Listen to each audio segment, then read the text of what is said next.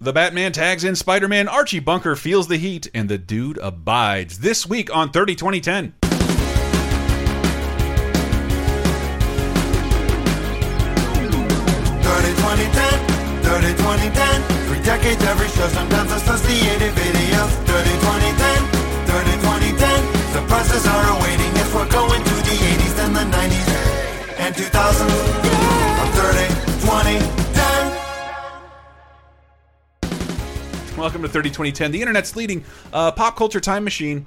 This podcast will take you back in time, 30, 20, and 10 years ago. We will be discussing the week of March 2nd through the 8th of 1988, 1998, and 2008. Maybe you'll recognize some of these things, some of these news stories, some of these movies, some of this music, some of these video games and television. I'm one of your hosts, Chris Antista. I'm the Rasta version of Matt J.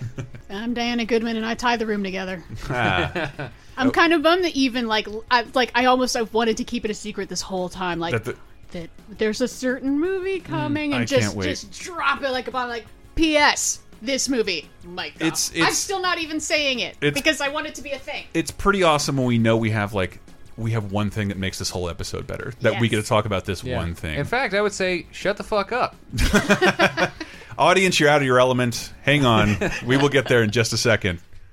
Starting as we do in 1988, March 2nd through the 8th. Topping off a little bit of news. What is this, Dee?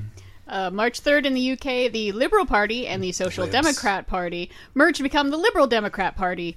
They're still going, and they have 13 whole seats in Parliament out of 650. Parties Jesus Christ. Merge? But there's more than 2 parties everywhere else. Just saying that there were 2 left parties, and then they joined up to be a bigger left party.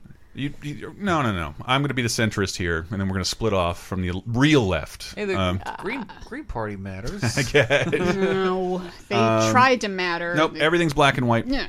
You're one or the other. Yeah, you're right. Good or bad. Also on March 7th, wow, another writer's strike. This is going to screw us up as we get into fall. Really? Yeah. This is writer's strike started on March 7th. It's the longest in their history. So longer than that 2008 one by far. It's starting in March. It will end in August. This is back when every show had 70 episodes a year. So you're just writing all the time. So if you go on strike for more than a couple months, it's you're boned. I mean, we were marveling at that on another podcast we were doing, that all these old shows, when I was growing up, that the Addams Family has video games for my generation, because the Addams Family had somehow survived from the 60s. They had games because of reruns. They had 2 seasons, but in those 2 seasons they made enough to make a syndication order. Star Trek had 3, Batman had 3. Yes, Batman has 3 seasons and almost 200 episodes. Those writers were worked to the bone up until the 1980s, and I really hope from here on out, if the writer's strike is really happening, that means in 6 months it's going to be all Circus of the Stars and Disneyland specials. Yeah, I hope so. Well, NBC got off easy in that we've got the Summer Olympics, so they're covered. Everyone else, it's gonna be a lot of reruns and maybe some news specials, and they hadn't really figured out the reality television angle. Yeah. Sometimes those are more fun to talk about. Yeah, that's what I'm wondering. They don't have reality television show to lean on. We talked about that plane thing a few weeks ago. That was interesting. Oh, yeah. To me. Matt. And then we can move on to movies of 1988, March 2nd through the 8th. Good Morning Vietnam is still numero uno at the box office. These other movies, man, these are such vague memories. All of these. This movie sounds problematic. Okay, and God Created Woman, the 1988 one with Rebecca De Mornay. Now here's where it's confusing. The same director, Roger Vadim, who did Barbarella, also did another movie called And God Created Woman back in the 50s with Brigitte Bardot. And that one, people remember. This one, not so much. Is it a straight up remake of his previous film? No, they're completely unrelated. Wow. He just felt like using the title again because it's fun. I don't know. I don't want to be thinking of titles every day. I'm a director. Does this one have 0 G naked ladies in it? No. Then no thank you. Even with Frank Langella. Nope. I remember this movie only because I was a huge fan of the original Superman. The movie Superman. And I was like, this Christopher Reeve guy is the best. I want to see him in every movie. And then I pick up this on the VHS shelf. I'm I'm sorry. Yeah, no thanks. I'm not watching Switching Channels with Kathleen Turner and Burt Reynolds. A remake of The Front Page / His Girl Friday. for the modern era. No, it's a straight remake. Wow. Oh, wait. But Burt Reynolds is not Cary Grant. But still, Burt Reynolds and Christopher Reeve in the front page sounds pretty fucking cool. Yeah. It's not good? No. That sounds like... Have you heard of it before now? No, but that sounds like the perfect pitch to me. Like that sounds No. like a great No, hey, but- Kathleen Turner, Burt Reynolds, and Christopher Reeve are in like a screwball comedy. Right. All right. No, but Christopher Reeve is like the guy that Kathleen Turner's leaving Burt Reynolds for, and so he just has to be sort of nice and put upon. He doesn't really do a lot. Yeah. I think there's a bit where like at least according to the trailer, I could not find a good part of the trailer. That like he has a fear of heights, and Burt Reynolds tricks him into getting in a glass elevator, and he like freaks out and lays down on the floor. Man, you got to see the poster just for that Paz purple suit that Christopher Reeve is rocking. He looks like Easter egg candy. That is a wonderful suit. God. Is there a part where Kathleen Turner does a voiceover where she's like, "Can you hear my thoughts?"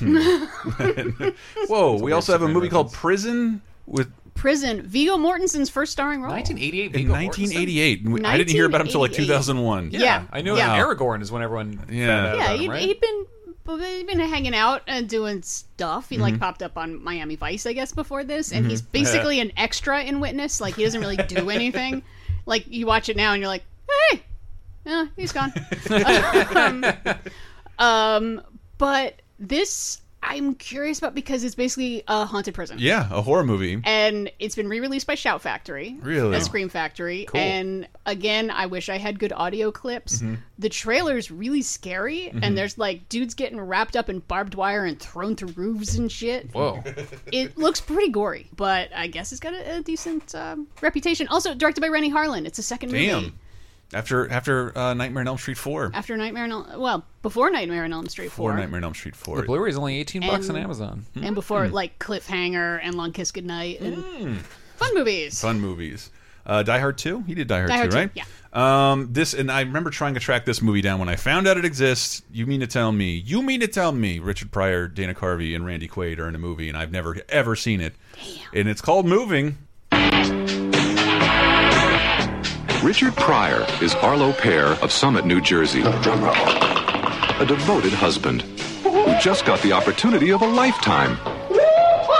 Arlo, the job is in Boise. Oh, that's great. Your wife is gonna love it. Great.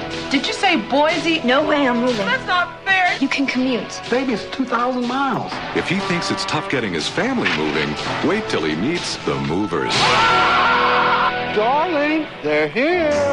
So Wow, I did not know Richard Pryor underwent the same ice cubification of like starring in movies of just the most mundane situations. It looks like The Burbs. Yeah. Like it's almost like it looks weird and creepy in a cool Please notice way. that Richard Pryor's daughter is Stacey Dash, playing a no character way. the exact same age in Clueless, which is like 10 years off. later. Jesus Yeah. Christ. Wow. Yeah. This is probably where because they're, her probably, they're very suburban. They're upset they're moving to maybe a more middle class white place. Boise. This might be when she gets radicalized. And we also have out this week Past the Ammo, which Okay, is a movie that speaking of sounds movies. really cool. Oh my God. Speaking of movies I want to hunt down. Bill Paxton and Past the Tim Am- Curry. Bill Paxton and What Tim the Curry fuck? in a movie called Past the Ammo. How did we miss this? Tim Curry is a televangelist, and Bill Paxton takes him hostage. What is this week? This week is like, hey Matt, what's all the coolest movies you can think of? And I'm like, well, if I'm just going off the top of my head, wow, what if Bill Paxton and Tim Curry were televangelists and a crazy, and then we're just gonna find out all these movies suck when they're all like, you're naming all my favorite people. You're not a demon, are you? Wicked preachers have come under a lot of fire lately, People, I confess, I am a sinner. but no man's had troubles like Reverend Ray Porter. Who are you? I'm the end of your world. Pass the ammo. God damn, this looks so fucking cool. Amazing. And I love how they reference, like, is this made in the wake of, like, the Jimmy Swaggart stuff that we Jimmy talked about a few Swaggart was weeks just ago? only a couple weeks ago. But, I mean, imagine it was a brouhaha that has been swirling around the zeitgeist for a couple months. Others, yeah. So. Steve Martin had a similar movie too. Leap of He has Faith. Leap of Faith. Leap Yeah. of Faith. That movie's not very good. Movie's not very No. good. That's like the worst Steve Martin movie that did he write it? No. He might not. No, I don't okay. think so. But one of my favorite trivia questions, what's the other movie where Meatloaf plays a tour bus driver? Tenacious D. It's Leap of Faith. No, it's that in World. Spice World. Oh. But Which we talked about. Yeah, but everyone knows Spice World. So you say, what's the other one? Oh yeah, everyone knows Spice World and has Everyone knows Meatloaf Spice World. in it. Everyone my age. It's Everyone. our Tu Wong Fu. I don't know if that's those are not analogous. the only cult movie I can pull. I do kind of want to hunt down both of these movies. Me and too. pass the I want to ammo. watch every one of these movies. I love it when the trailer voice guy does a southern accent. That almost never happens. In a world. In the house on Carroll Street, Kelly McGinnis, Jeff Daniels, and Mandy Patinkin. Coming down a bit. I mean, serious. Yeah, this seems like a real movie. Boo. With FBI and stuff. It was a beautiful autumn day in 1951 when Emily Crane left her apartment building in Greenwich Village and walked straight into a nightmare. Miss Crane, Special Agent Cochran, Federal Bureau of Investigation would like to talk to you, please. Kelly McGillis. I will not give you their names. Then you deny this committee the materials requested in your subpoena. I know what you want them for, to smear people. Jeff can barely hear Inigo Montoya in there. Yep. Daniels. Who do you think protects you, Miss Crane? We came here legally. We didn't come breaking down your door. We came in with a search warrant, not a gun. All right? We're not a bunch of subhumans. You finished? All right. Yes, we're finished. Yeah, That's like a Grindhouse trailer. Yeah, it's an FBI sort of drama. It's directed by Peter Yates, though, who I always liked. Did Bullet and Breaking Away and stuff like that. So. I love Breaking Away. No one ever talks about how fucking great that movie is. It's a bicycle movie? Yeah, it's really good. I watch it like once a year. You should watch it for every Olympics. God damn it. I watched it a long time ago. But yeah, moving to television of 1988, March 2nd through March 8th. Hey, Diana, what's this? Laura Lansing Slept Here is a TV movie starring Katharine Hepburn, who is 81 at this time. Yeah. As a famous author who, for a bet, has to go live with a boring middle-class family and their kids. And that sounds horrible. It's in full on YouTube. And I started watching it, like, looking for clips, and I ended up just being transfixed. Like, I had to stop watching it. Like, damn it, stop it. Because I love Katharine Hepburn. Mm-hmm. Yeah, and who doesn't? I love old, pissed off, sassy Katharine Hepburn like you this. old poop. Exactly. And this is fully in that mode where it just seems like a movie where Katharine Hepburn as herself just wanders around being annoying to people. Of like, oh, look over here, we're going to go buy the fancy melons at the grocery store. So, like, what about Bob, but with Katharine Hepburn? Yes. I love it. What about Kat? I love it. So here's a little clip. You get a taste of her sassiness. Now, Laura, dear, you mustn't get yourself... Doris, call Barbara Walters. Tell her I can't possibly lunch with her today. Tell her I'm dead. God knows I may be by lunchtime. What's wrong? She's sassy. She's so sounds real sassy old. and raspy. Well, she's 81. Yeah. Also, she made it another, like, almost 20 years. So. Did she really? Yeah. Yeah. Oh, yeah. Last film was like 1994. Yeah, she made it to like 96, I think. Yeah, she's kind of my hero. So shut up. I want to ask you, since I have this opportunity, where does the "you old poop" thing come from? Because it's like the On Golden go-to. Pond. Oh, is that what it's from? On Okay, Golden Pond, I've yeah. never seen that. I would like to watch that. It's very good. It's sad, but it's really good. Yeah. Yeah. March 6th, In the Heat of the Night premieres. Oh my which gosh. ran for 8 seasons and 142 episodes and 4 TV movies. This was like A&E's programming for a decade. This theme song, again, it's one of those theme songs in 1988, like, Chris, go to bed. You don't want to watch anything that's about to happen. And In the Heat of the Night, I was fascinated looking into this, because, like, I avoided this show like the fucking plague, even though now I love Archie Bunker, therefore Carol O'Connor, which he spent about the same amount of time playing this character. That this is based on I knew it was based on a movie called In the Heat of the Night. I didn't know that it had 2 sequels. It had 2? 2 sequels. I've seen one. They Call Me Mr. Tibbs. That was terrible. And it's got a great title. It's the best title, but it's a absolutely awful movie. They call me Mr. Pibb. Yeah, compared to In the Heat of the Mr. Night. Pig. Yeah, In the Heat of the Night's a fantastic movie from '67. Best Picture winner. And a 1965 novel.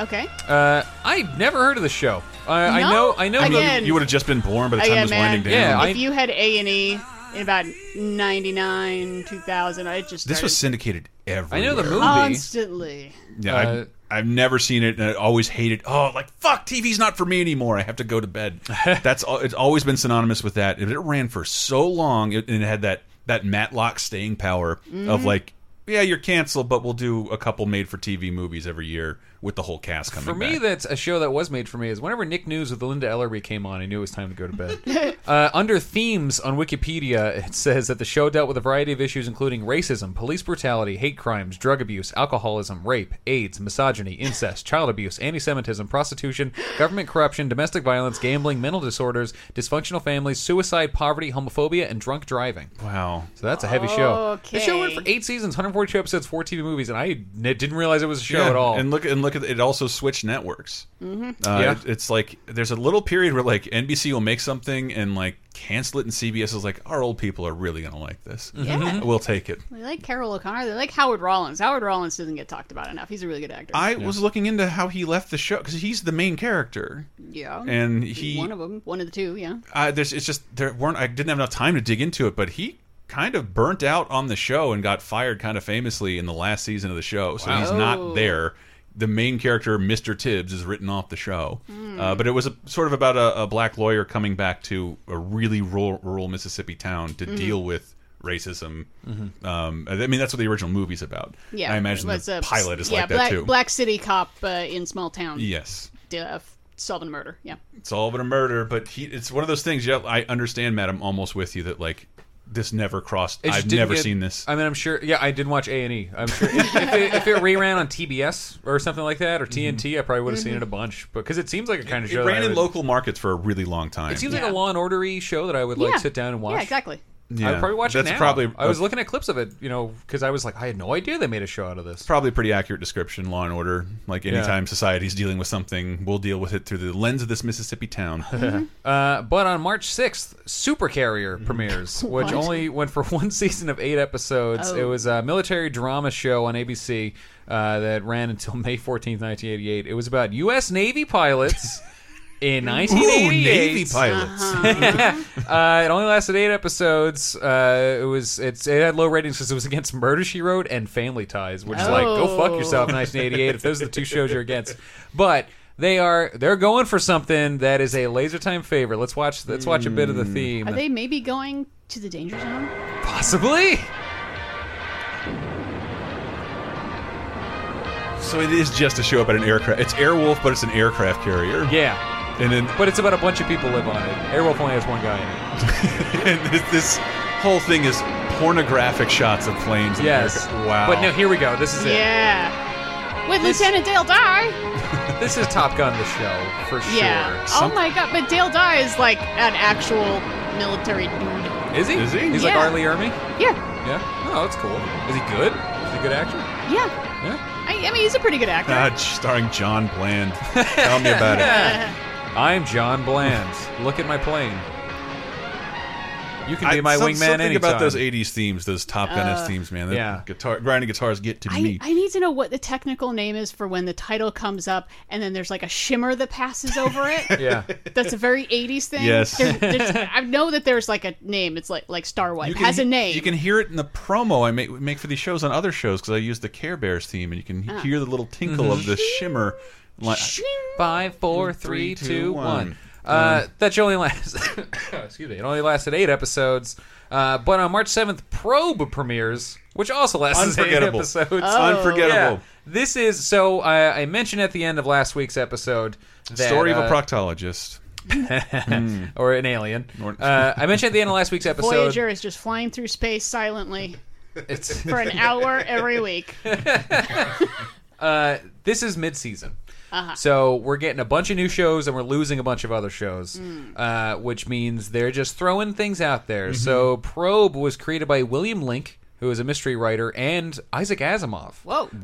Yeah, co-created as a modern version of Johnny Quest or Tom Swift. Whoa. It aired on ABC. It was also Michael I. Wagner, who was a veteran television writer, wrote the pilot, and the pilot's like a 2-hour movie, and it's kind of its own thing, and then the show continues from that.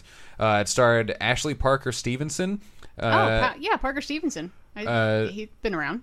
Yeah? Yeah, Parker Stevenson. Oh, I put 2 names together. Sorry, Parker Stevenson and Ashley Crowe.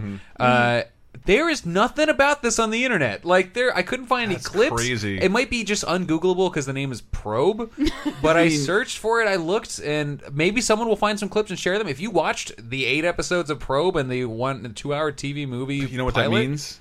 It means it really sucked. It had to suck. It means its budget is probably nil. It's trying to get across what sounds like a crazy premise that I'd be on board with. Yeah. Isaac Asimov make a Johnny Quest? Yeah, exactly. Gimme. When I read that, I was like, oh my god, this has got to have... There's probably like conventions based around this show. But there's not. There's freaking nothing. And it was a mid-season replacement, and it was canceled, within 2 months.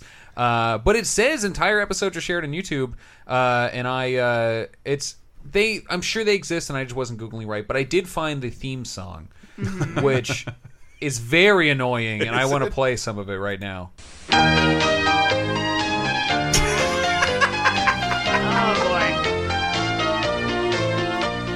It sounds like a robot coming to life with a public domain song. Yeah. This is awful.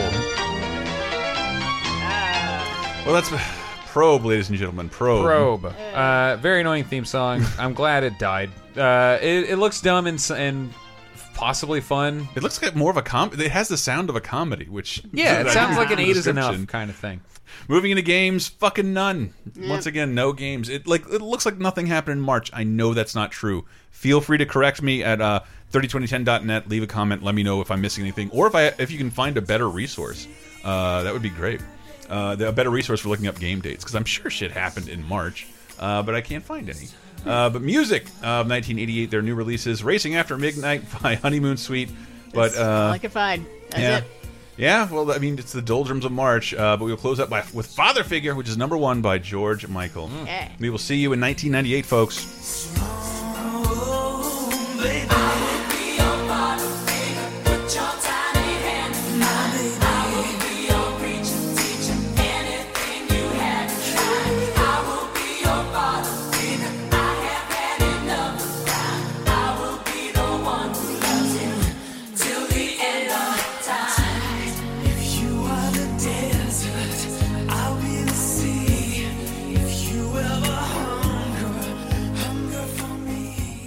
All right, guys, grab a chair, because we got to have a serious talk. It's okay. No one's in trouble. But look, have you ever found yourself with sexual performance issues? It's okay. Don't be shy about it. 40% of men over 40 struggle with not being able to get and or maintain an erection. And 25% of new erectile dysfunction cases are men under 40. It can happen to all of us. So hey, maybe rather than doing nothing or turning to weirdo solutions, why not turn to medicine and science? And Hims wants to help. And you can try Hims today for just $5 by going to forhims.com/TTT, because science does have an answer here. And Hims offers medical-grade solutions with real licensed doctors, offering real well-known generic equivalents to name-brand prescription. These are not herbal supplements, but real medical solutions. One notable erectile dysfunction pill just came out of patent, and as you can probably guess, it starts with V. Hims is just an easier way to get what you need for sexual wellness or hair loss and more, with no awkward doctor visits and no waiting room lines. You save yourself money because products are shipped directly to your door. Try Hims for a month today for just $5. See the website for full details. This would cost hundreds if you went to a doctor or pharmacy. So go to hims.com/TTT. That's FORHIMS.com/3Ts. And you can give yourself a little peace of mind for just $5. Would you like exclusive bonus podcast commentaries and more from the LaserTime crew? Then we strongly encourage you to support this show on patreon.com/lasertime. It supports not only this show, but all the rest of the LaserTime network. You'll get commentaries, play games with the hosts, see exclusive videos first, and receive an uncut weekly ad-free podcast bonus time. Speaking of which, here's a quick taste. The Superman ride is like riding someone's intestine being let out in the zero gravity of space. It's like disgusting, so many twists. I was wondering when holy shit! That's my worst nightmare came to light. The Superman one, we shoot ourselves up, and Charlie and I are in the second row, and like, I've never seen this before. The woman in front of us, the first thing that happens, we go upside down at the apex. Farts on you. Everything falls out of her. Everything. With like a lipstick and then some tampons, dude, and then a baby. It looked like a joke. It looked like a cartoon character being shaken by the ankle. Like government secrets fall out. Yes, license plates, old boots. Like it was Hillary's email. Yeah, Hillary's email server came out. Elvis. Like it all came out. Get Bonus Time, a weekly uncensored and commercial-free podcast every Tuesday, starting for just $5 on patreon.com/lasertime.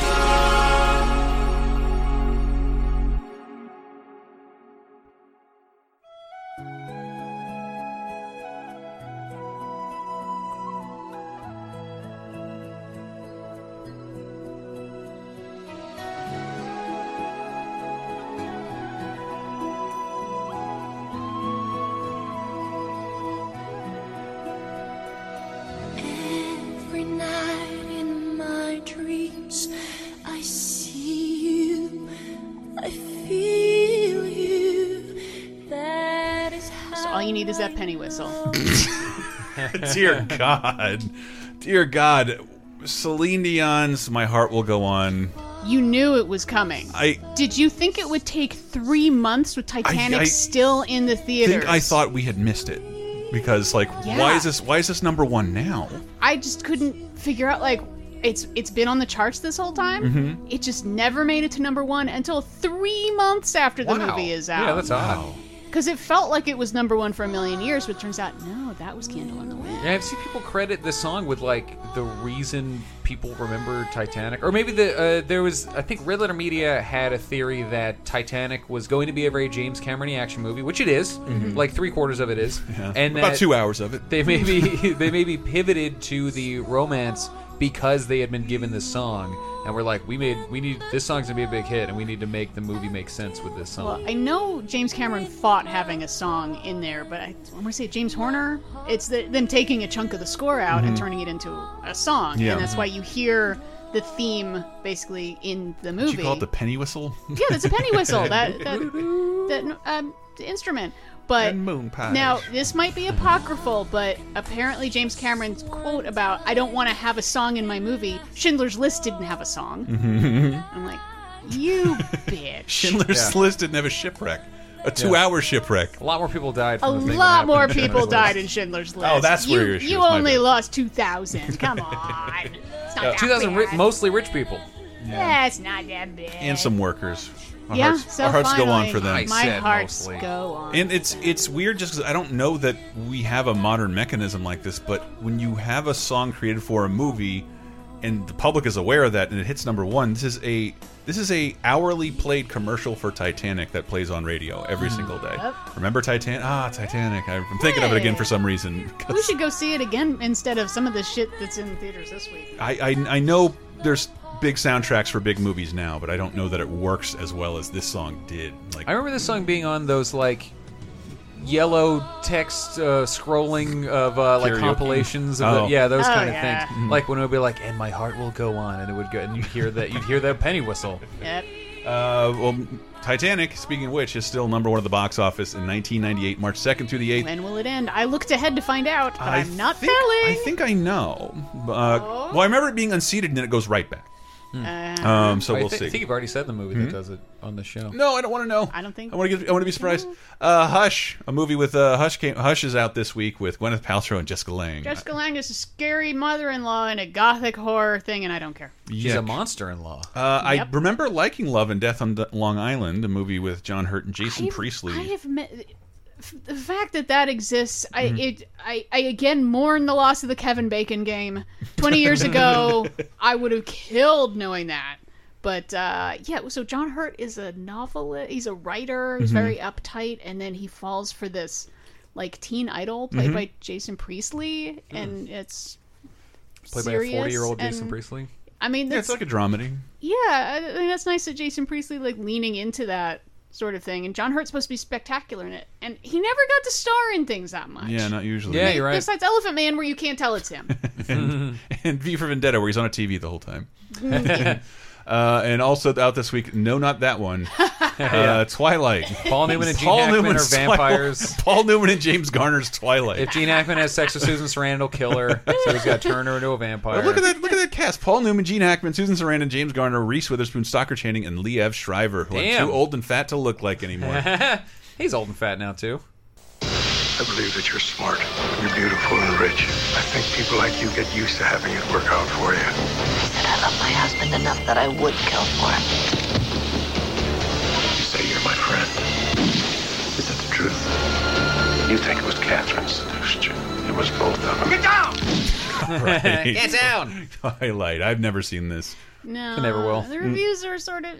Yeah. I mean, it's Robert Benton, but he's not really known for doing thrillers. He's more for like Nobody's Fool or Kramer versus Kramer. I do love Nobody's Fool. Nobody's Fool is really good. I had to retire my dad's VCR over the Christmas break, and he's like, "But Nobody's Fool." I'm like, That's it. Boom, bought on Amazon. Was that Throw in away the VCR when you were throwing it No, away? it was like the one movie he hadn't replaced because it's not like a huge popular movie, and I think it didn't come on DVD for a really long time. So he just had, it was the only reason he wanted to keep his VCR, so he could watch Nobody's Fool on occasion. It's a really good movie. I really hope that it is on like Amazon and No, stuff. I bought it for him. But I hope it's there just to screw with teeners. Especially like in a couple years where it's like, you know, they don't remember as clearly what year it was, and they're like, oh, it was a long time ago, so I guess it's this one. And well, I tell you what, it screws there's with. no Jacob in this. It really fucks with IMDb's app. This is impossible to search for. They won't let you just search a word anymore. But this is notable. A sequel that most people had no idea was a sequel. U.S. Marshals, and you'll know it's a sequel if I name some of the cast: Robert Downey Jr. into Wesley Snipes. But then Joey Pants and Tommy Lee Jones. This is the Fugitive follow-up. This trailer is just the same trailer as The Fugitive. A daring escape. A cross-country manhunt. No one had seen anything like it. I have. He is bored. All right, gentlemen, we're going to divide up and search every house, hospital, hotel, back road, and backwater for Mr. Mark J. Roberts. For Sam Gerard and his team of U.S. Marshals, You ever make a fugitive arrest before? Yeah, but how about you? nothing is what it seems. I got to find out who the hell Mark Roberts really is. Ex-U.S. Right, Jesus. We're looking at even bigger buildings this time. We're looking at hospitals. We're looking at mini malls. I want Disney Worlds, county fairs. Certainly, we revisit a lot of stuff, and from when I was a kid, everything I loved is riddled with references to The Fugitive. So I went back to watch Harrison Ford and The Fugitive somewhat recently. It holds up real well. It's a great movie. I think quite possibly the most successful TV adapted into a movie because it got Oscar nominations, hugely successful, and this like quiet sequel years later, U.S. Marshals, and there was a great clip I couldn't find of Joe Pantoliano on one of these talk shows, and he's talking about how much of a dick Harrison Ford is, and he starts arguing at the end like, no, don't kill my character, and he's like, because they were going to kill Joe Pantoliano in The Fugitive, and he's like, don't kill my character, and Harrison Ford's like, what do you give a shit? He's like, what if there's a sequel? He's like, there won't be a sequel because I won't do one. And he said, well, just find some other dipshit to do it. Boom! Wesley Snipes. Wesley Snipes coming. It is almost the exact same film, except now Tommy Lee Jones is the bigger star in the film, not the supporting character. I'm not doing a sequel. I don't care. I don't care. I don't care. I love that read. Yeah, because it's one of the, I forget what movie we were talking about recently, but there's like lines you never remember, right? And then you watch it and you're like, oh yeah, that's like a lot more subdued, or it's a lot bigger than I remember, and that's one of those. Like, it's a little bigger, but it's like it's hard to do that read. He's like, his eyes are big as fuck. He's not being sadistic or cold or cool. He's like, I don't give a shit. Yeah, that's not what I'm here for. That's Put not your hands up. My job is not to listen to you. I am not a lawyer. I am here to fucking kill you. Now jump off that goddamn thing. I tried to. It's not a bad movie, but it's a pretty forgettable one, especially because it's very similar to The Fugitive. I'm trying to talk through this fast because we have one big giant movie to talk about right now. Wait, let me explain something to you. I am not Mr. Lebowski. I'm the dude. You know, that or his dudeness or From the Duder Academy or, Award-winning El filmmakers Duderino, if you're not behind into Fargo. the whole brevity thing. Are you employed, Mr. Lebowski? Employed? You like sex, Mr. Lebowski? Is this your only ID? You got the wrong guy. I'm the dude. Your name's Lebowski. Fucking loved it. This that joke. That joke's on the trailer. So happy. I was on board first in my peer group. Pre-internet message boards. I was there first. I was too because my mom would play it a lot. I had to say that it says from the Academy Award winning filmmakers of Fargo, because Fargo is by far and away the Coen brothers' most critically acclaimed film And they at this spit time. in the eye of everyone. And they follow it up with this. The silliest movie. The goofiest, shaggy dog, pointless movie. Yeah. I have to admit, I was not on board with Big Lebowski. It was one of my least favorite Coen brothers It takes movies. a while for a lot of people. You need to watch it at least twice. Yeah. But once you kind of know what to expect, which is nothing. Nothing. Yeah. No, nothing. There are no stakes, and nothing is solved, and the good guys lose, and the bad guys win, and no one cares. Everyone at the end throws up their hands and goes, Yeah, well, whatever. That might have happened. Yeah. Why I'd like is- to think there's Times another the bar Lebowski out Why there. does it take place in the early 90s? Why is Saddam Hussein there? It's Doesn't a period, fucking matter. It's a period piece to a period 3.5 years ago. Because we weren't at war with Iraq at the time. But all they use it for is to show Saddam Hussein for a second, who would become very popular in just a few years. I think it was to kind of add a sense of like, because a lot of those movies it's calling back to are set against like the Cold War or World War II, and I think it's that kind of thing of like, because it's a pointless war, so it's like it's like a pointless period. Yeah, like it's you kind of think like, are they building the paranoia of the time? None of us gave a shit about that war. Like none of us were scared of that war. It's fantastic. I've probably seen it the most. I can't call it my favorite Coen Brothers movie. It did start, in my opinion, the Coen Brothers non-ending.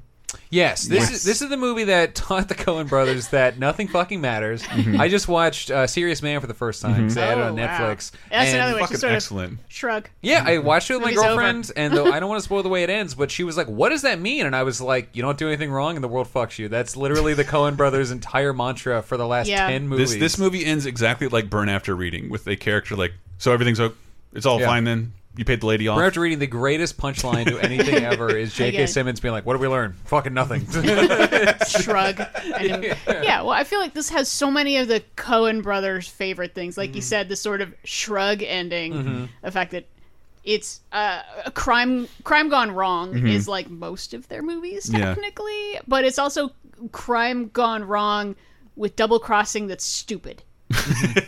There's a lot of that too. Yeah, it's the thin man with a complete idiot who doesn't care about anything. The one time in the entire movie he tried, the whole movie is him trying to not do anything. All he wants to do is do nothing. The one time he's like, okay, this is it, I can be a detective right now, is when Jackie Treehorn, is that his name? When he's writing on a piece of paper while on the phone, and the Big Lebowski gets up and he does that thing where you like scribble on it with the side of a pencil so you see the indent of what the guy was written, and he just drew a guy with his dick out. And you can see Lebowski be like, the one fucking time I tried, and this is the answer I'm given. But my favorite detail, that he folds it up and takes it with him. Yeah, it's a clue. He's a wonderful moron. I didn't notice this the first 5 times I watched it. Like, his whole vocabulary is based on what's been previously said to him. Just repeats things. Not unlike our current president. This aggression will not stand, man. Yes, it's so great. Yeah. Philip Seymour Hoffman, the tiniest of roles, but great. Even Tara Reid. Oh man, David Huddleston, R.I.P. Yeah, the Big Lebowski. Yeah. He's so funny. Oh yeah, I mistakenly. He's the Big Lebowski. He's the Big Lebowski. Our Lebowski is not the Big Lebowski. The other one's the dude, man. I'm a Lebowski. You're a Lebowski. But little musical sequences, like a great soundtrack. Philip Seymour Hoffman is so endearing in this movie because he genuinely likes the dude. He's like, wow, this guy's cool. Like, I want to hang out with you. My job sucks, and the Big Lebowski's mean to me. Steve and this Buscemi's lady's there mean just to me. to die. Yeah, Steve Buscemi just gets yelled has at. A heart attack. I think they're still going forward. I thought I read the filming of the Jesus movie. John Turturro as yeah. What's up with that? The Jesus. Yeah. I heard it was being filmed. I don't know how involved the Coen brothers are. Like 3 years ago, I heard. Yeah. But see, that's one of those things. It's like the first time around, you don't realize like. It's a completely incidental character that does nothing. That does nothing. He has zero impact on anything. And he's just weird color. You're like, is so is everybody else. Is a biblical reference? Like, does his name mean anything? No. That's why Flea and the anarchists are there. Like, they're bigger idiots than he is. It's hard to talk about the movie because it's all about nothing. Like, you just don't talk about your doing favorite dumb scenes. things. And it's a series of wonderful sequences. John Goodman in one of the greatest performances of his career. I mean, if it wasn't for the Coen brothers, I don't know that like we'd have John Goodman still in the public eye. They really are good with John Goodman. Yeah, like they got him and Inside Llewyn Davis is like incredible. God. I was like, is he going to die soon? And I saw him something else. I was like, what is he like? Did they age him 70 years for that movie? You go back to the late '90s and look at what he's being offered: King Ralph, and then what's Barton Fink. Yeah, like, it could have gone 2 ways. The John Goodman career, and he kept with the Coen brothers, and is awesome in every single one of their films. films. Running down that hallway on fire. Barton Fink, Raising Arizona. I fucking love John Goodman and the Coen brothers so much. That's another Coen brothers hallmark. Fat guy screaming. Yeah. Yep. Oh yeah. John Goodman screaming. Yes. Usually John Goodman. Sometimes it's not. Miller's Crossing has a great fat guy screaming that's not John Goodman. I've never seen that movie. I think I'm down to 2 Coen brothers I've never seen. I've never seen Miller's Crossing. I've never seen Blood Simple. That's why. Oh fuck! I know. You got 2 of the best then, man. It's sort of why it's on Filmstruck. I'm gonna watch it. I wish the Farrelly brothers talked more about why they. Sorry, the Coen brothers talked more about why they. That cannot be the funniest thing I said the whole show. I was really wondering where you were going with I that. was like, what? I wish they talked more about why brother directors behind their the impetus behind their films, because they use a lot of the same actors, but like this is like this beacon. It's not. I think they did it again in Oh Brother to some extent, but it's just like everybody we'd ever worked with come back. Yeah. John Turturro and Steve Buscemi are fucking we just want to watch your Oscars. Are rad in Miller's Crossing, and like I guess there's not a role for you unless we write one for no reason. Is Sam Raimi involved in this at all, or was he too famous at this? Was he off on his own? I don't think so. There's no Bruce Campbell cameo. Yeah. It's not until the Coen Brothers movie everyone forgets. Intolerable Cruelty. Oh, yeah. That's the last one. But like, you got a Fargo cast member. I've never seen that either. Really? I have seen Lady Killers. I think it's underrated. A lot of people don't I've like heard it. I don't think a lot of people don't like Intolerable Cruelty. I really do. It was the bad one till Lady Killers. Yes. It was the one that everyone thought was the bad. Now we Coen can all Brothers just movie. agree on Lady Killers and, And get people on with tried our to make day. Burn after reading the bad one, and I was like, That's what's impossible. wrong? Exactly. And then some people do it with Hail Caesar, and I'm like, that movie rules. Well, like, I don't think they like. I am afraid to watch Intolerable Cruelty because I'm like, I don't want to not enjoy. I mean, Lady Killers is not a good movie, but it's got good. It's got reasons to watch it. I would say Intolerable Cruelty is like that, but more of them.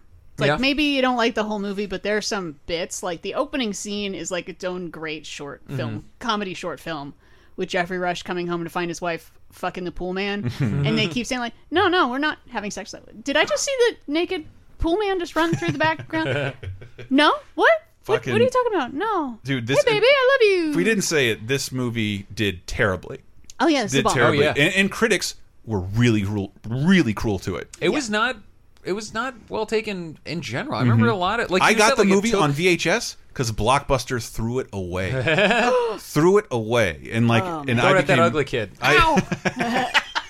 Well, like I said, it's like the first time around, it didn't land with me at all, and I'm totally on the Coen Brothers wavelength the rest of the time. And for some reason, it just was too fucking loose and shaggy doggy. And now I watch it and I'm like, oh, that was totally the point. This is like a parody of a Raymond Chandler crime story. I think if I were older, I might have had the same experience. But I grew up with this being on TV constantly, and my mom also owned it and showed it to me a lot when I was like 9, like when it came out. But there's I like watched constant it. swearing. I know, and well, and boobies. I have a bad to plug mom. a recent Laser Time of swearing censored for television. Oh, we yeah. did find the infamous.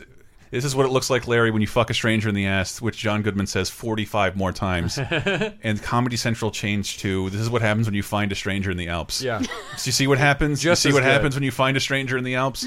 This is what happens when you find a stranger in the They Alps. follow a lead to this kid, and they destroy his car. And it's not his car. Nothing matters. They're wrong. Car, and yeah, the kid's just a sullen little asshole, and his dad is way Barely older, talks. and he's in an iron lung in the middle of their living room. Yep. Yeah. Why?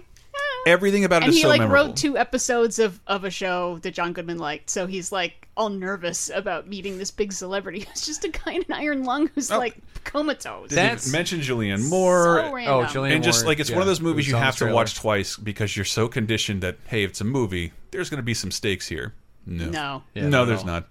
And the one Yeah. person who dies is the person who did the least wrong. It's perfectly. Yeah, exactly. And do you Thank know you for one of the funniest moments in film fucking history. Do you know the It's ashes? so great. Do you know the thing about he bowls a strike every time except the scene before he dies? Really? Yeah, the scene before he dies, one pin is left up and he looks destroyed. He looks like he looks so sad. When the whole He's a movie rad he's just, bowler. Yeah, the whole movie he's just like irascible. Like he can't get knocked down. He just keeps talking and keeps getting told to shut the fuck up.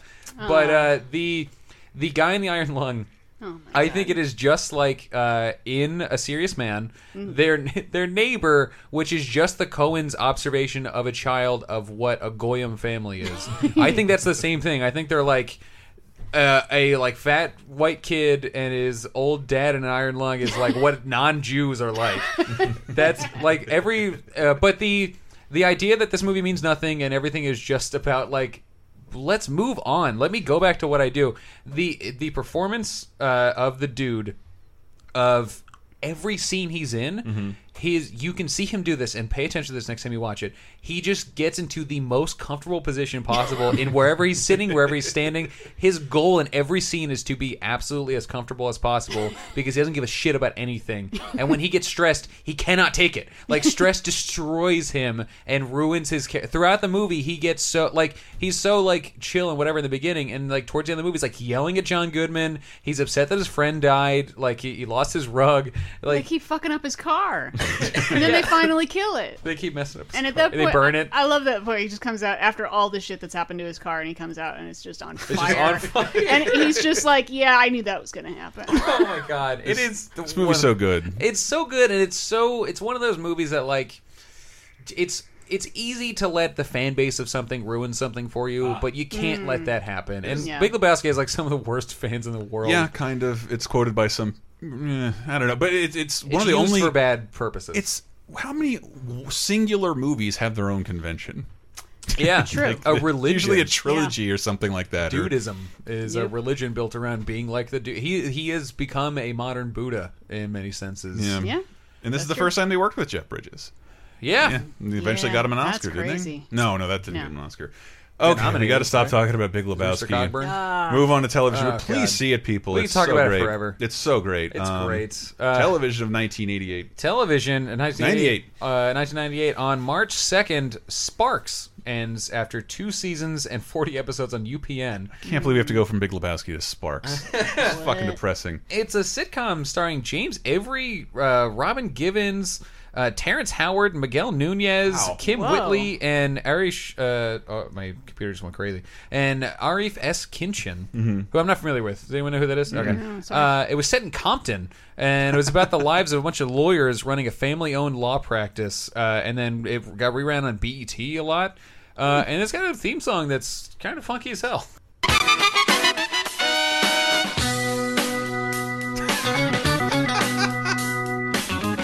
This seems like it's 20 years too late, this theme song. That's what I love about it. It's fantastic. Yeah. Uncle Phil. James Avery. Starring in his own sitcom. No, I never ever heard of this.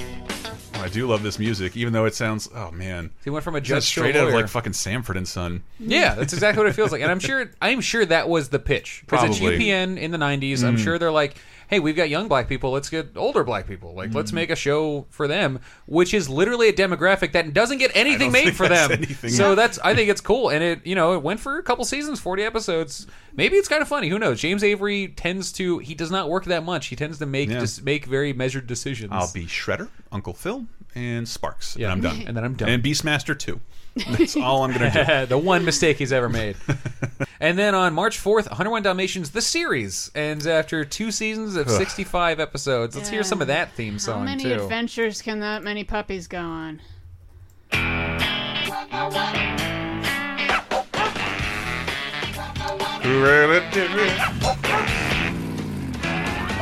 I'm seeing lots of spots, plenty of polka dots. Get those puppies! Can't catch a furry flurry, running in a blurry hurry. Get those puppies! I can't say enough nice things about 101 Dalmatians, the film. It's my favorite classic Disney movie.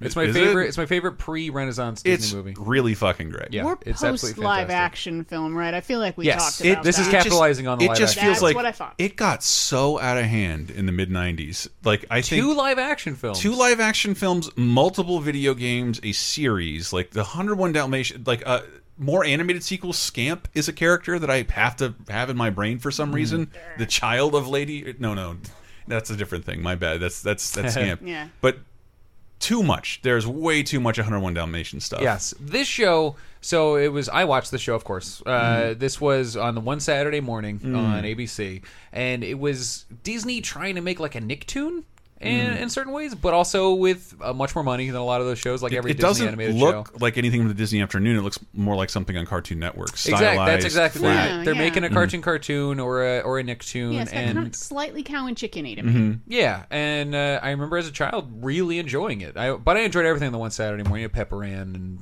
Mr. You were a Yeah, kid. you know Kids Diana? are dumb. I was a You know child. all It was those a kid's shows? cartoon. No, I was in college. Yeah, but it was just a dumb kids cartoon based on 101 Dalmatians. But 2 seasons, 65 episodes. That's nothing to sneeze Right. at. And then on March 6th, Hiller and Diller ends after one season and 16 episodes, 4 unaired. We talked about this when it premiered. It's where Ted and Neil, played by Kevin Nealon and Richard Lewis, are 2 comedy writers, and they're raising their kids. One of them, played by Smallville's Allison Mack, in presumably her first real role. Okay. And Eugene Levy, I don't know if we said this last time, he plays Gordon Schermerhorn, which is like Jew. That's like the perfect name for Eugene Levy. Oh, absolutely, yeah. It's perfect. But I did get a clip. This is a promo for the show, because we're never going to talk about the show again, from the holiday season, and this is one of my favorites. Tonight on this, and tonight on this. It's just a great back and forth. ABC Christmas Tuesday. Diane Ladd guest stars as Grace's mom, making it the brightest ever. When you pay the light bill, it makes a difference, Mama. Soul Man has to save a disgruntled elf from going over the ledge. He's still up there.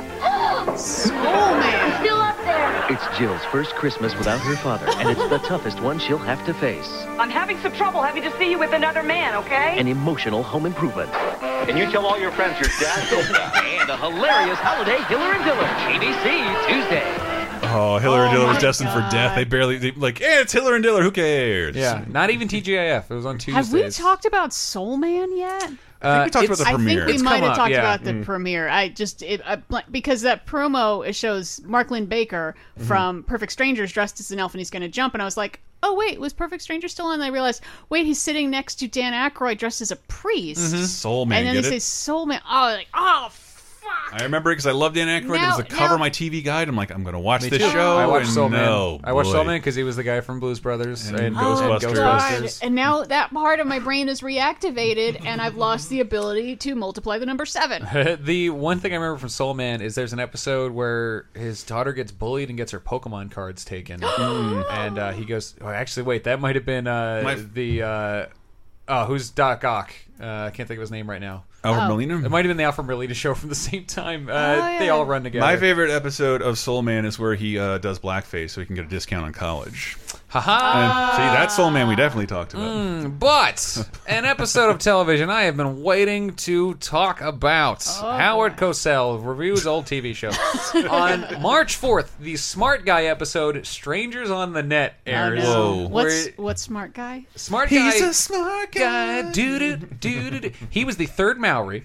He was Tia and Tamara Maori's brother Taj. Okay. And he had a show called Smart Guy, which was Dexter's Lab, a sitcom. He's just a very smart kid who was very, he was He's very a smart guy? He was in high school, but he was he was like 8? He was like 10. Yeah, he was like 9 or 10. And he played TJ, which was like Taj without the middle letter in it.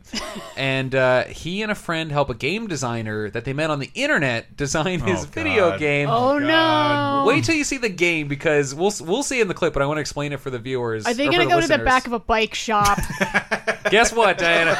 But first I want to explain this video game, because even as a kid I was like, that's not how video games work. It is basically a VR game, except they're not wearing anything. They're on a green screen on a surfboard, and they're control. So remember the skating arcade Top game? Skater. Yeah, Top Skater. So it's kind of like Top Skater, but a surfboard. But there's like a screen where they're watching the green screen get filled in by ocean waves, and just numbers are going fucking crazy on the screen because that's how video games work. And I mean, it's in the ocean, so. Boy, that was great. This game rocks. Thanks. After all, you guys are the buyers I gotta please. Well, I think we got a winner here. The only thing that's weird is, see, you're surfing in your sweaters and jeans. It sort of ruins the reality of this. You really ought to be in swimsuits. That may be winter wear in Hawaii, but not DC, which stands for darn cold. But you're wearing underwear, right?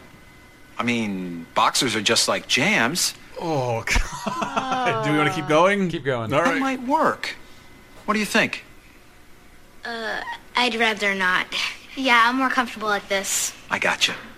You know, I have other friends who were a little nervous at first, but, you know, after they played for a while, they really loosened up. Don't show pictures. I'll show you some pictures. No! See? This is Melissa. She's your age, and the first time she came here, she was nervous, too. But she got comfortable and started getting into it, and before you knew it, she was surfing with her shirt off. I thought you said that we were the first to try this game. Oh, you are. Have you been For cheating this on version. me, pervert? Oh, god damn it. Look at this guy's basement. It is like Molester Central. He has his own comic book rack. Yeah, is that comic racks? I'm pretty sure that's the robot from the day the Earth stood still standing in the background that Keanu Reeves played in the remake. Not so much a video game as he tricked them into like shooting for the Sears catalog or something like that. He tricked them into a special effect. I'm looking at the computer that's there. I'm trying to identify it. That computer that's just like thrown on there that clearly is not doing anything. It's got a CD-ROM and it's got a floppy drive and Twain port zip disk.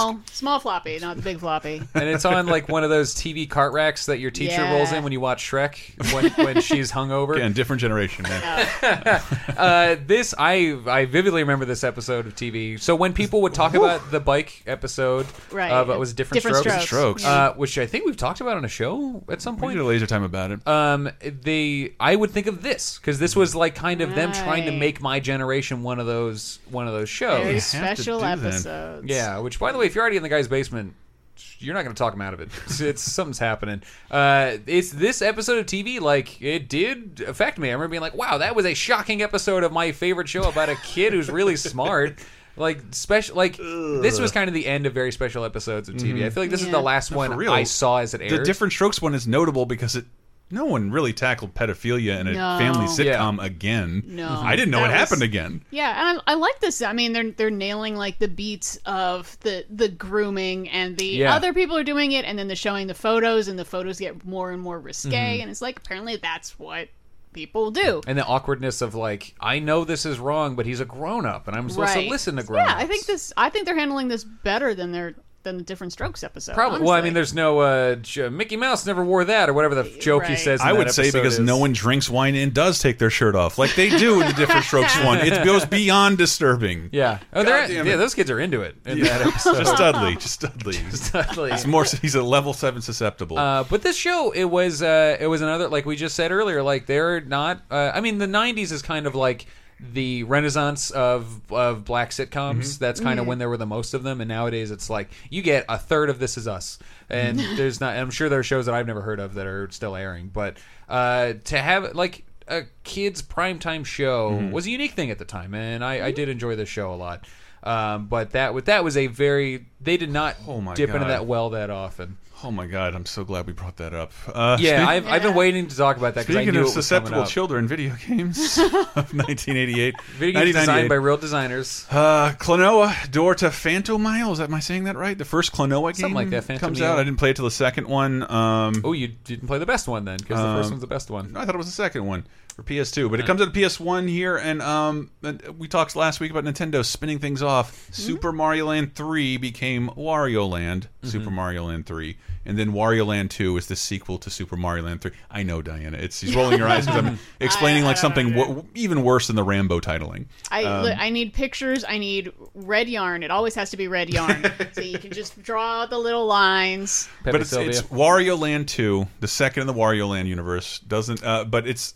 Wario got a ton of his own games. Yeah. Most of them pretty good, and that kind of hasn't happened in about 10 years at this point. Yeah, most of the Wario like minigame games are good. All the Wario Land games are Micro good. games. The Shake It's a gorgeous game. Gorgeous game. It's a shame it's locked to fucking standard definition. I played one, I'm pretty sure it's the first Wario Land I had and played the hell out of. Whichever one ends with however many coins you've gotten over the game, Wario builds a castle, and the more coins you have, the cooler castle gets. To like at one point, it's like a cool like ornate Japanese castle, like the one you Bowser's castle at the end of Mario Odyssey. And then regardless of how good it is, Mario comes and steals it and knocks it down. That asshole. Yeah. With that, I got to say, yeah. Oh yeah. Because we're going to close out with Just Dropped In to see what my condition's in by the first edition from Big Lebowski soundtrack. Quick quiz. What's up? Does anyone know the lead singer of the first edition? No. Because he went on to have a very successful solo career. Ricky Martin. No. Also, his chicken turns you into Kramer. Oh, Kenny Rogers? It's Kenny Rogers. This is a Kenny Rogers jam, yo. Kenny, the soundtrack. This is so great. It has a great soundtrack. And it's like the only time the Coen Brothers made a movie that could have like a soundtrack of real songs. Oh man, it's got that great cover of Dead Flowers. It's got Man and Me from Bob Dylan. I love this soundtrack. Once we see you again, we will be in 2008, people. So stay right there. I tripped on a cloud and fell 8 miles high. I tore my mind on a jagged sky. I just dropped in to see what condition my condition was in. Yeah, yeah, oh yeah, what condition my condition was in.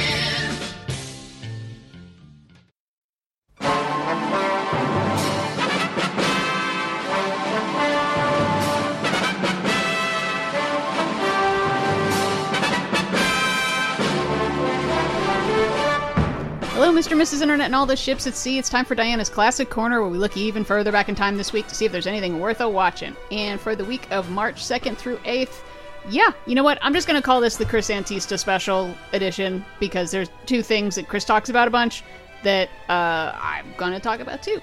Such as 75 years ago this week, March 5th, 1943, we had Frankenstein Meets the Wolfman, which is the first of the crossover movies. So, yeah, it's kind of the original Avengers. You know, you've got a whole stable of dudes, and now they're starting to fight each other and maybe join up and maybe do this and whatever.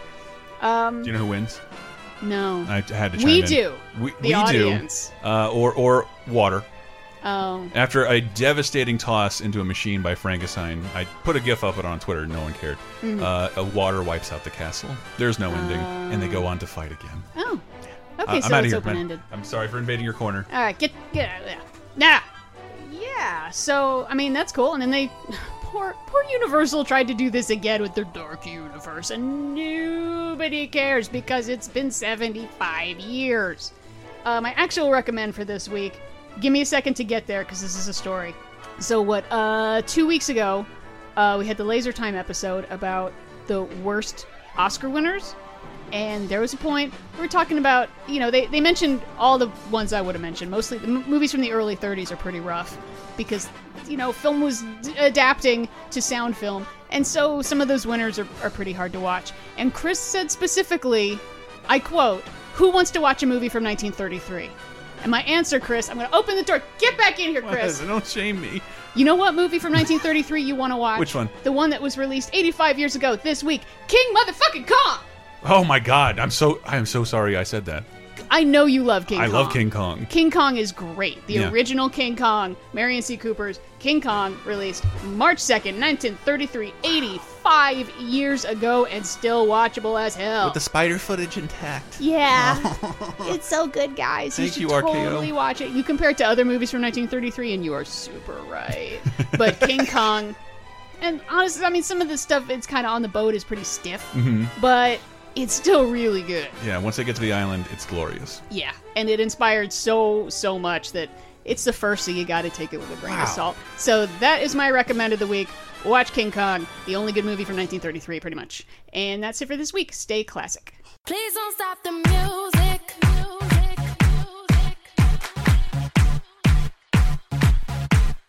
Please don't stop the music. Don't Stop the Music by Rihanna is bringing us into 2008, March 2nd through the 8th, which is on the charts this week. There's also new releases. Go Away White, Powerhouse's final album. Yeah. Warpaint by the Black Crowes. Good Time by Alan Jackson. Float by Flogging Molly. And Searching for Hows and Whys by the Get Cape, Wear Cape, Fly. It's a real band. And Low by Flo Rida is still numero uno. So, yes, we are in 2008, March 2nd through the 8th. Some notable mentions here. What is this? The first Simon's Cat video is uploaded? Yeah. What is? I don't know what Simon's Cat is. Simon's Cat. Well, internet cartoon. A guy just makes cartoons about his cat. It's very popular. Yeah, he like climbs in Not boxes. popular enough. They're very cute. The kid hasn't heard There about are it. many nicely notable animated. apps. You like 'em. Maybe I have seen it. It's still around. He still makes them. Yeah. But I definitely was there to remember what happened on March 4th as well. In addition to Simon's Cat, John McCain secures a Republican nomination for president. Yep. And would go on to pick Election the best vice presidential candidate of all time. I feel so bad for John McCain. Better than Eagleton or Muskie? Man, what if we made him president now? Would Yeah. any of this be happening? Well, I don't like people who have been captured, so I don't feel bad for him. You're like the president? He's a coward? Yeah. Yeah, he's a coward. He was captured. Yeah. Oh, but those bone spurs, though. Oh, yeah. They're worse than getting captured by the Viet Cong. Yeah, sorry, people. This show is not partisan. And I want to stretch just because there's these movies. Jesus Christ. 2008, March 2nd to the 8th. These movies came out. College Road Trip. which is we could have called it Moving 2. Yeah. Well, we were talking about the ice cubification of Richard Pryor, ice cubification of Martin Lawrence, an actual Disney movie. Minutes from home. Dad, why do you insist on treating me like a child? To help her pick the right school, he'll have to show her the choices on a college road trip. Oh, no. Road trip! Road trip! Look! He's gonna drive her crazy. We gonna get... So I guess this is Raven Simone's first thing after finishing That's So Raven, which we talked about the end of fairly recently. These were the live-action movies Disney made before they acquired Star Wars, Marvel, and exclusively did that kind of stuff. RV. RV. Yeah. Wild Hogs. You're in it, baby. And holy shit, #1 at the box office, 10,000 BC. Yep. I never got around to seeing this movie. It's terrible. That's what I heard. And it's too bad because I'm like, we can't run a clip because all of the trailers and all the clips, no one's talking. And like, I'm fine with that. There isn't even a voiceover guy. I'm fine with that. I like an interesting, caveman type movie. Okay, sure, we can go Quest for Fire, whatever. The Bitchin', Clan of the Cave Bear. Okay, whatever. It's an interesting idea to have an action movie, in not modern times. Yeah, not in it's a a time, Roland Emmerich movie. Not in a time that's recognizable. That sounds very interesting. This, on the other hand, did you know you could walk from what appears to be Europe through what appears to be a jungle to fucking ancient Egypt in like a week?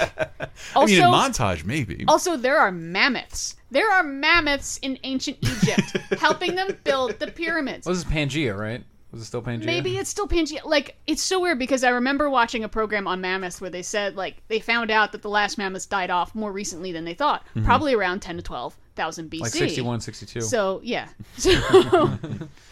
So, just on this one program, they're like, it's kind of crazy to think that, like, the last mammoths in the Arctic were dying around the time they're building the pyramids. And clearly Roland Emmerich watched the exact same thing I did and decided, mammoths, pyramids, got it. Let's make a movie. Wow. Are they, like, lifting up the blocks with their trunks and, like, placing them on top of the No, pyramid? they're not Flintstone in it. It's they're just dragging it. Yeah. It's really, really, really bad. It's a living fire's gun. It's bad. Yeah, it was way more recent. One of them OD'd at CBGB's. I totally forgot this existed. The man who brought you Independence Day, Godzilla, Day After Tomorrow, trying to make an action movie in 10,000 BC. So this doesn't have Michael Cera and Jack Black in This it? has no one you've ever heard What's of. that Except movie? for Cliff Curtis. That's year one. Oh, okay. Yeah, Cliff Curtis is a total hey, it's that guy who always plays Mexicans, and he's from New Zealand. Oh, I don't recognize him. You totally would. No, I'm clicking on him right now. Is he in Moana? He's in Whale Rider, close. Oh. Yeah. Total hey, it's that guy. TV of 2008, March 2nd to the 8th. A bunch of other stuff I've never heard. Yeah, odd week, again, mid-seasons. So March 2nd, Unhitched premieres on Fox, which went for one season of 6 episodes. Starred Craig Bierko and Rashida Jones. Really? So they had a TV show in 2008 for like a few weeks. Craig Bierko, it's most notably these days for like Broadway, a bunch of shows you don't care about, and getting sued by Hank Azaria recently. Oh, really? Yeah, over Brockmire. They like, apparently, according to him, co-created the character Brockmire. I fell down that rabbit hole because that was like a long-standing lawsuit. But it's really just like they both did a similar radio voice, and Hank Azaria made it into a thing. And years ago. Yeah. Brockmire's really good, by the way. We never make minor recommendations. It's on Hulu. It's love fantastic. my Brockmire. And then on March 4th, New Amsterdam premieres on Fox, which went for one season of 8 episodes. It starred Nicolaj Coster-Waldau. I believe is that a guy you know? Yeah, it's Jamie Lannister. Oh, is it? Okay. Yeah. As John Amsterdam. That's what the New Amsterdam means. Real name Johan van der Zee. He's an immortal Dutch man who was born in 1607, who's lived in New York since he was 14 years old. What? On and off. He's moved around the world as well. Who is now a homicide detective. Because that's the career you settle into. So it's Powers. Have you ever read the comic book Powers? Yeah. That's what Powers is. Powers is he's a detective, but he's immortal and has been alive forever. Wow. So it's the Brian Michael Bendis comic book Powers. As a TV show, nobody watched and got canceled in 8 episodes. Was it the PlayStation Network exclusive show? Oh no, I watched that. Sorry, with Sharto Copley. Oh yes, my God. That's the show based on the comic God. book Powers. It was a comic book first. It was a big indie hit. Yeah, no, I read the comic. I just forgot the show existed because there was nowhere to see it. It was terrible. It's really and bad. Also on PSN. It's really bad. For free if you have PS Plus. But don't watch it. So, what benefit to being a homicide detective is it to have lived in New York for 400 years? I think it's just the job you're on now. Is it just like sort of like, wait, I know there used to be a riverbank over here. I guess it could be or that. Like, hey, I remember when the bear baiting pit was over there. Like he knows the city better than anyone. It's like the back of his hand. I just don't. Wouldn't you fall in this like some kind of ennui existing that long and just be like an artist or a philosopher? I'm sure he did. No, that. I want to be a cop. I want to bust crooks. I'm sure he has. I'm sure that's a theme of the show. That's what I mean. Highlander did that, so that could be this. Highlander was like, I keep dying and dying and dying, and I keep living and living and living. I've always wanted to know, if you're immortal, can you starve to death?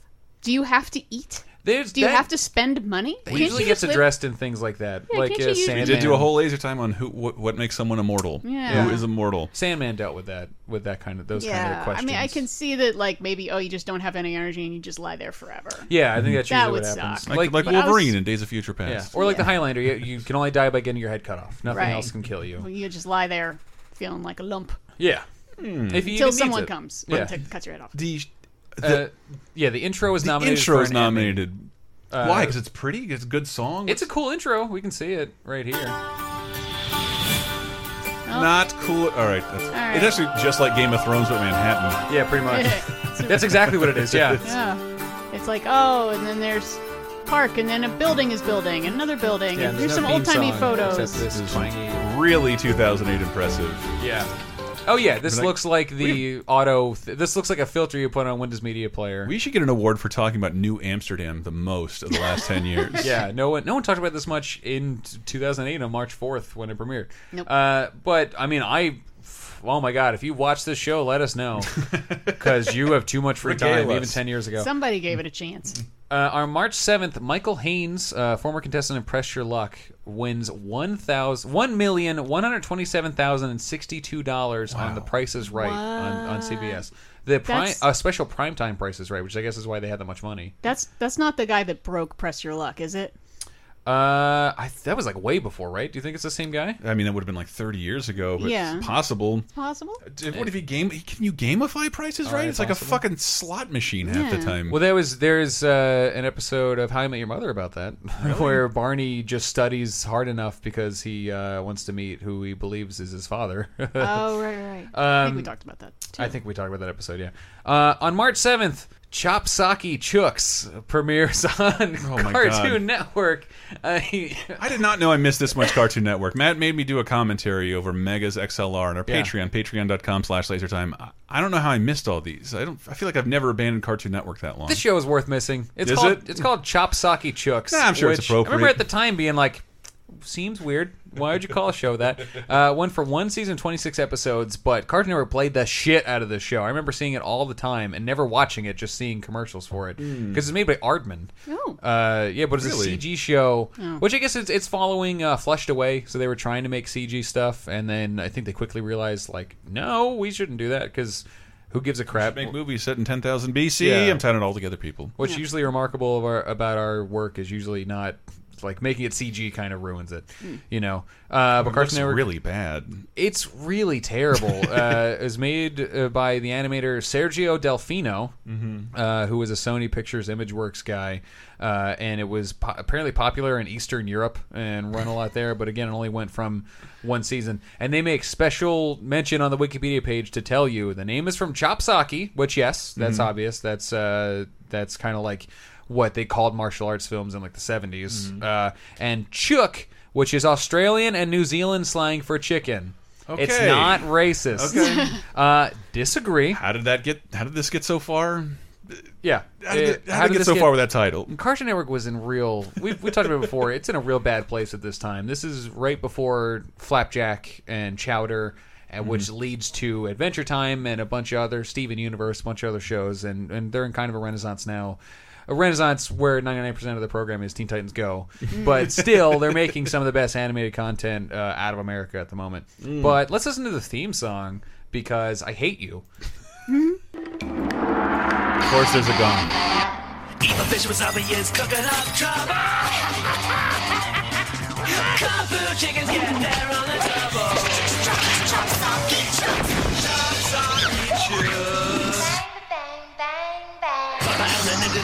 Okay, it doesn't look that bad in motion. I should like a say Kill that. Bill thing. But in stills, I was like, "There's no way this is being made in 2008. This looks like the first era of CG." Yeah, it reminds me of the like character design. It reminds me of like Butt Ugly Martians. Yeah, and even like it looks like a Never. They're all from a Neverhood game. Yeah, kind of. Take some time in your characters. That loopy, very shape-based Chopsocky imagery. Chucks. Here's a theme song other people might be more familiar with. Yeah. Theme song by The Edge, which is a bunch of The Edge for like a whole minute. Wow, it's a long theme song for Batman and Spider-Man. And then the Batman. Yeah, that's when they wrote the Spider-Man musical. I was like, oh, that's funny. That's because he wrote the Batman. I never knew that. He's got experience. Oh, that song is so bouncing good. off the walls. So this is the Batman on the CW, formerly on. It starts on Kids WB. It means survives I never the got change. to see it. Thanks, CW. Went for 5 seasons, 65 episodes. Starts out not very good, and a lot of people really hated it because it was the first Batman animated show since the animated series. But they made it a point to like completely remove it from that Kevin Conroy verse. Yes, at least Batman Beyond was still part of the Batman the Animated Series world. Yes, it's so yeah. I guess Batman Beyond counts, but it's the first like this is Bruce Wayne as Batman. We're gonna retell his origin a little bit. We're gonna redo all the villains. It was Reno Romano as Batman, who was I think most famously at the time Spider-Man. Oh, and not him. Yeah, Deborah the Joker. He shot my parents. Reno Romano was Spider-Man in the games, the PS1 Spider-Man 1 and Spider-Man 2 Electro's Revenge or whatever that game's called, which were very popular games. Those were a big deal at the time. No, I think they solidified Spider-Man as like one of our generation's greatest superheroes because he had good games as well. So to have that's what led to him being a Tony Hawk was those games. So that's that was the crossover was like, oh, well, Spider-Man's Batman now, but it's a younger Bruce Wayne. He's kind of in like his 20s, like he's only been Batman for a couple years. He's meeting all of his villains, and they redid all the villains. Wow. And a lot of people don't agree with a lot of the villain redesigns. This is where the Rasta Joker comes from. Oof. Where Joker, he doesn't talk Rasta. He's got dreads and he kind of wears like Jamiroquai, like loopy clothes, and is voiced by a black guy. It's voiced by Kevin Michael Richardson, which is cool. Yeah. But it wasn't Mark Hamill. It's the first animated Joker we had that wasn't Mark Hamill in a long time. The Riddler was like a goth, like long black hair, kind of very skinny guy. I believe he was voiced by Robert Englund. I'm gonna show my generation and say this has Extreme Ghostbusters written all over it. Yeah, it's kind of that. It's from the animation team of Jackie Chan Adventures, so it looks like Jackie Chan Adventures. I believe so. That might be not true, but it looked like it. And it was a much more toyetic Batman. They made a lot of toys out of this show, but it gets much better. So it finds itself eventually. It really does. So it starts out by trying to be so different and is not very good, and then it kind of embraces like, no, there's things people want out of Batman. So season 2 we get Batgirl. So Batgirl joins him before Robin. Season 3 they add Robin. When Robin joins is when I'm like, okay, this show is good. Like I recommend people, if there's a Robin episode, check it out, because there are some episodes in season 3 that I think are pretty much on par with the animated series, including the one where Robin joins, where we see the Flying Graysons, we see Robin join him. I'm pretty sure the guy that kills his parents is voiced by Mark Hamill, which was cool. And then further on from that, in season 4 and 5, I believe, they called those the Brave and the Bold seasons because they started to add a bunch of other superheroes. So we met Superman, who was voiced by Tim Daly, Superman from Superman the Animated Series. Green Arrow was voiced by Chris Hardwick before he was a podcast magnate, when he was just a working actor still, when he was on like Barnyard. And then we also get like Green Arrow, and we get Harley Quinn, who was voiced by the girl who played Starfire on Teen Titans. So it was a new Harley Quinn. That show, it totally does find itself, and it gets really solid and watchable. It went 5 seasons. That's pretty impressive for an animated program. 5 seasons, 65 episodes, so small seasons, but animated series kind of. I'm sure the first season's like 32 episodes, and they order like 5 or 6 each season after that. But much longer than the show that debuted the next day. So the Batman on the whole is fine. But the thing is, the same day that it ends, we get a new show. The same network. And the same... It starts on the CW, moves to Disney XD, and let's hear the theme song. Say his name.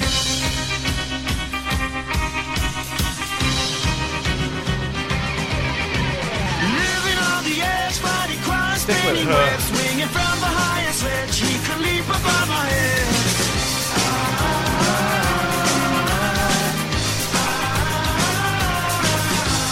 Villains on the rise and the city's victimized. Looking up with no surprise, arriving in the speed of time. Hang on.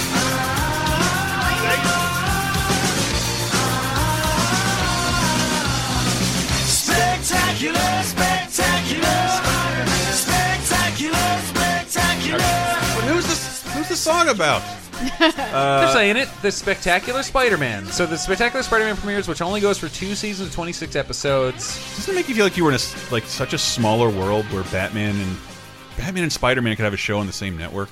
Yeah, that will exactly. that will never ever happen again. And it went to Disney. It became. We see the slow Disney starting to pull in things for boys and then buy everything. That story goes, they purchased the Fox Kids lineup and ended up airing all these Marvel cartoons on its Disney Cartoon Network. Like the kids really like these. Maybe there's something to these Marvel properties, and I think it's a major part of why they wanted to buy up Marvel. And they should have done it like 2 years before their movies were good. Yeah, they could have gotten for a song. So Spectacular Spider-Man, like I said, only 26 episodes. For my money, arguably, as a piece, the best animated property based on a comic book. Really? Because Batman the Animated Series has a lot of episodes we forget about. There's an episode where Hugo Strange is like, "Hey, Bruce Wayne, I've got a machine that reads minds. Do you want to test it out?" And Bruce Wayne's like, "Hook me up. Who cares? I got nothing to hide." Like a lot of weird stuff. There's a clip going around right now of Bruce Wayne at the he's at the zoo and he's watching a guy explain like crocodiles have large jaws that can snap the tree in half or something like that, and he goes, "That's it," and then he walks away. Like there's a lot of janky stuff in that, and this show is incredibly solid. This show is like all the good parts of Batman the Animated Series about Spider-Man, who arguably had never had a good animated show. He had many animated shows. He had the 60s show, which Ralph Bakshi worked on. He had the 80s show that was just called Spider-Man. He had Spider-Man and His Amazing Friends. He had the 90s show we just talked about. And all those shows have their reasons we watch them as children. I dare you to watch them. You watched episodes of them because you guys did commentaries. They're not good shows. Nope. This show is absolutely fantastic.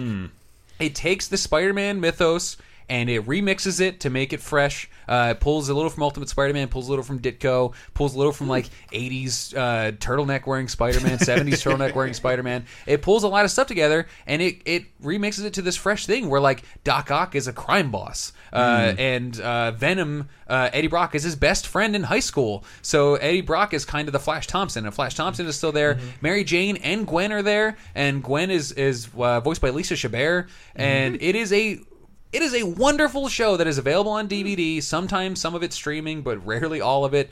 I heartily recommend if you can find this show. I have nothing but horrible ire for that Ultimate Spider-Man show. They canceled this to make so Disney had a show they fully owned. That show sucks. They also did it with Avengers. They canceled the good Avengers show to make the terrible Avengers show that ran until very recently. Yeah. I thought they were localizing the Japanese one where they're teenagers with Marvel toys who become the heroes. It's Pokemon. It's with Pokemon Avengers. Marvel. Yeah, it's Pokemon Yokai. It's Yokai Watch with Avengers. That show's dumb. But it's like a dumb kid show. That show's fine. It's a dumb anime show. But Spectacular Spider-Man, if you've never watched it, please watch it. They got a guy named... What is his name? His internet name was Cheeks. And he was known in internet circles as like a cool artist who would redraw in his cool sort of minimalist style comic book characters. So they pulled him from like DeviantArt to work on the show. And Cheeks Galloway is, I believe, his name, and he's worked in animation since.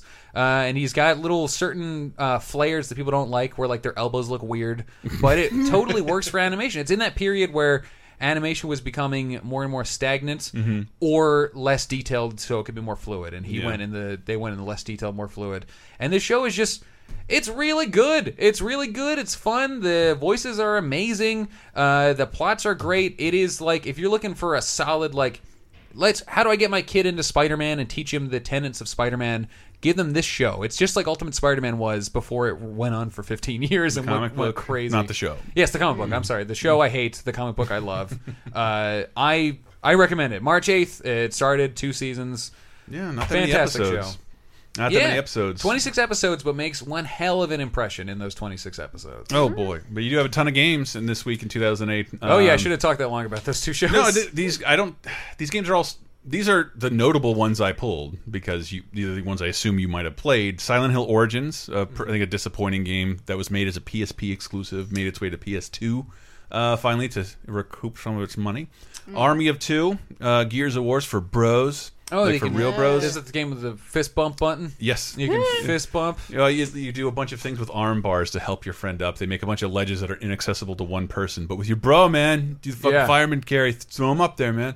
God of War, Chains of Olympus, an exclusive God of War game for the PSP. Yeah. Flow, kind of the beginning of indie stuff on PSN. Yeah, Flow was like the first big digital download PlayStation game. It really made it a home for indie games. Yeah, and then we also had Yakuza, Kenzen. I don't know what that is. That is the Japanese one that did not come here, where it is the same characters, but it's set in feudal Japan and everyone's a samurai. Wow. Oh, yeah, okay. it's cool, and it's because the PS3 was not region locked. You could easily import it. It just didn't have any English dialogue in it. Yeah. And Bully Scholarship Edition comes to Xbox 360. A lot of people discovered the game there because it came out pretty late in the PlayStation 2 cycle. Yeah, it was really late. It was like 2006. Yes. Or something. It was only a couple years ago at this point. That is it, folks. That is it for 302010 this week. You can find out more at 302010.net or lasertimepodcast.com. We do a bunch of other shows there if you like the structure of this show but prefer to be topic-based. That's why we have Laser Time every single Monday. Every Wednesday we've got Talking Simpsons, a chronological look through every episode of The Simpsons with our Bob and Henry and myself.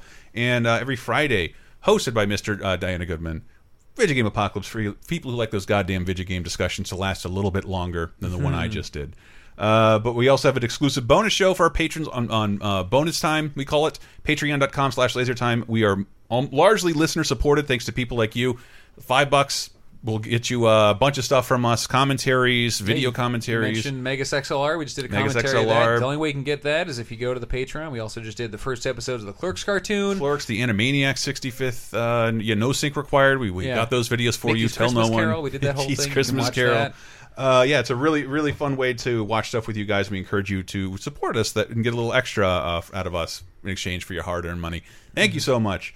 But now, over to Diana, you want to plug your Twitter? Listen a Nerd? I'll do it. I guess so. Yeah, Listen a Nerd. Listen a Nerd. Yeah, mostly talking movies. Yeah, Diana, we're going to have to tell us who died during this period of 30-2010. Okay, well, in 1998, we lost Ray Nitschke, linebacker, Hall of Fame linebacker for the Green Bay Packers. He was 61. I wonder how his brain was doing at that point. I don't know. Probably not good. But the Probably like a one I crumpled really piece of want to paper. talk about is in 1988, 1 week after the Really? release of Hairspray. We just talked about Divine. Divine passed away. He was only 42. Wow, really? 42. 42. I'm guessing it was tragic. I forgot how Divine died. Just overdose on poop. I wanted to say that, and I decided not to. So thank you for throwing that grenade. Just heart trouble, I believe. Oh, you know, sucks. I mean, he's a big guy, but Probably not, did a lot of drugs. Not so right? big that you should conk out at 42. That's totally wrong. Yeah. All right, but with the deaths, we got to have the births.